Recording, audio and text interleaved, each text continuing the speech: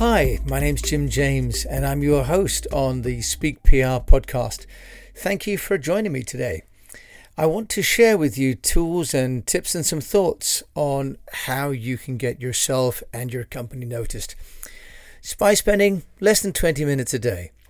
Now, I've been running a PR firm and many other businesses for over 25 years, and I've built them all with free publicity and communications.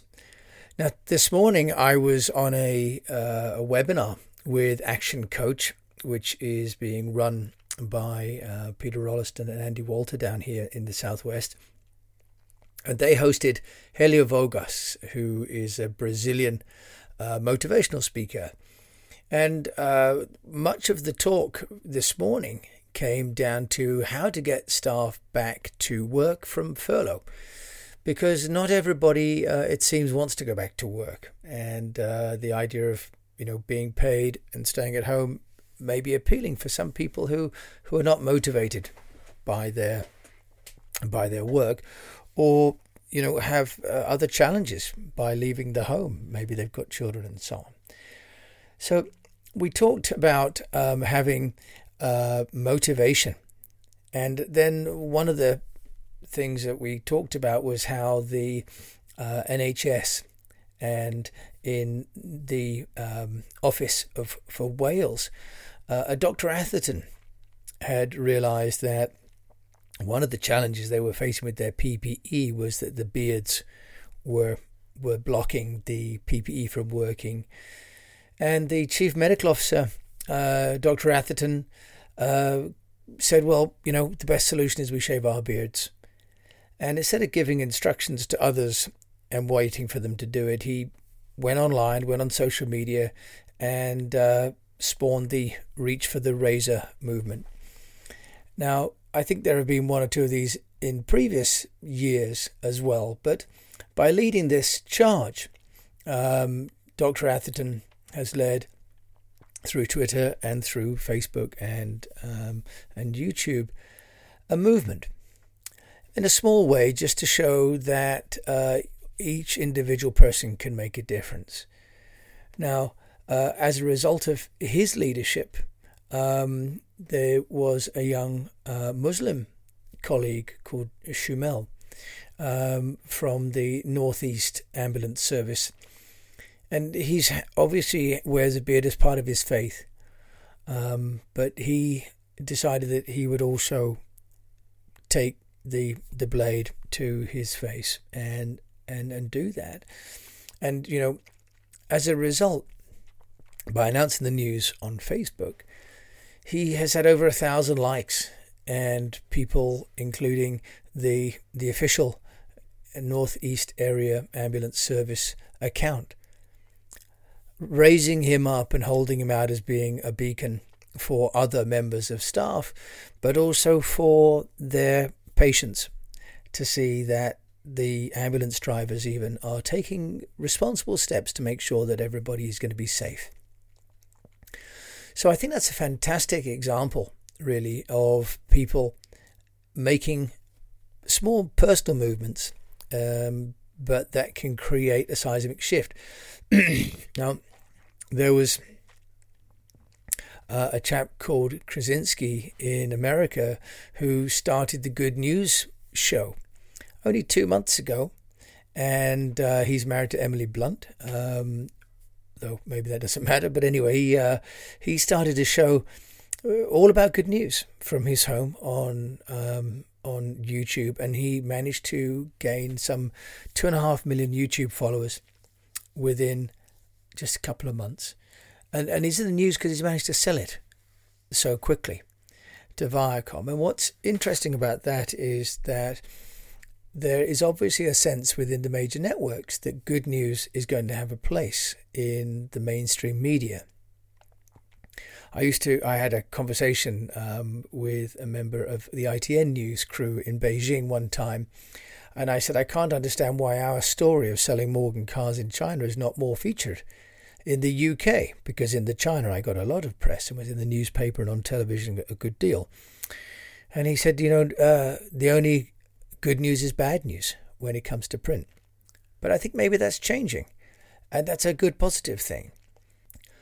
What this also shows us is that the cascade theory, and the article that I wrote about this on the 6th of May, entitled "The 5 Reasons Why Captain Tom Didn't Walk Alone," show that actually what we need to do is not aim to influence just one or two key influencers, but rather to seek to influence a large number of people who are easily influenced. Because it's actually the large number of people who are easily influenced reaching a threshold where they're willing to engage and change their behavior and do something new that creates this viral effect. And this is something that I think we've now started to work on in the PR. We've just completed a project for a client of ours called Rosti, which is a company involved in plastics and contract manufacture in Malaysia and China. It's a Scandinavian company originally. And we just recently issued a press release, and we had over 90 pieces of coverage for this company. And the reason I think that we were so effective is because the storyline was written in the context of COVID. This company, Rosti, is able to produce design intent plastic moldings within 72 hours for a client. And it means that it can turn around spare parts and replacement parts extremely quickly. The initial release was just that this is the technology that we've got, and we rephrased that in our COVID mindset, which is we define as compassionate, optimistic, values-based, informative, and digital. And by redrafting that as being able to get products to the medical emergencies that require it more quickly, we were able then to gain a lot of awareness in the media because they saw the immediate value. It wasn't so much about 3D printing, although that's the technology behind it, but it was the immediacy of the solution. And as you're doing your PR, how can you think of a razor or the COVID mentality in order to make your story resonate? Now, today, Helio from Brazil was talking about the need to take his driving test wearing a camera due to the prejudice in the small German town he lives in. Obviously, it's a shame in this day and age that should happen. But then at lunchtime, we received a newsletter purporting to be supported by independent journalists. And it's an A4 16-page full colour, looks like a supplement. And the editor is all focused on blaming the Chinese for COVID and all the other ills besides. Now, I shared the cover in the editorial listing with a group I'm a member of, which is a UK-China WeChat group, and I was asked not to discuss it further, which I have to say I felt was a shame because I shared it because I believe that it's the kind of information that we should be sharing because we need to let people know this is around. Now, the interesting thing here then is that we're starting to receive information in a fully formatted manner which wouldn't be accessible and wouldn't be accepted by the mainstream media. Now, you can take whatever you like from the political implications, but from a practical point of view, print and publishing your own print publication can be a very effective way of communicating. This is something that I did back for a company called AMS Neve back in the mid-90s as I was building the brand for a British audio technology company. And I produced a large A4 full-scale colour magazine that went inside other magazines. Now, if you've got a product or a service that isn't necessarily going to get the sort of coverage that you'd like in the mainstream print, or if the audience that you've got is one that is maybe not online, then print is still a really good medium, especially if you want to have long form reading, lots of photographs and contact details. But also, of course, it's not traceable in that if people read this, no one is going to know, because unlike digital, it doesn't leave a footprint. So there are no statistics. But of course, you can leave call to actions and you can leave coupons in it and so on.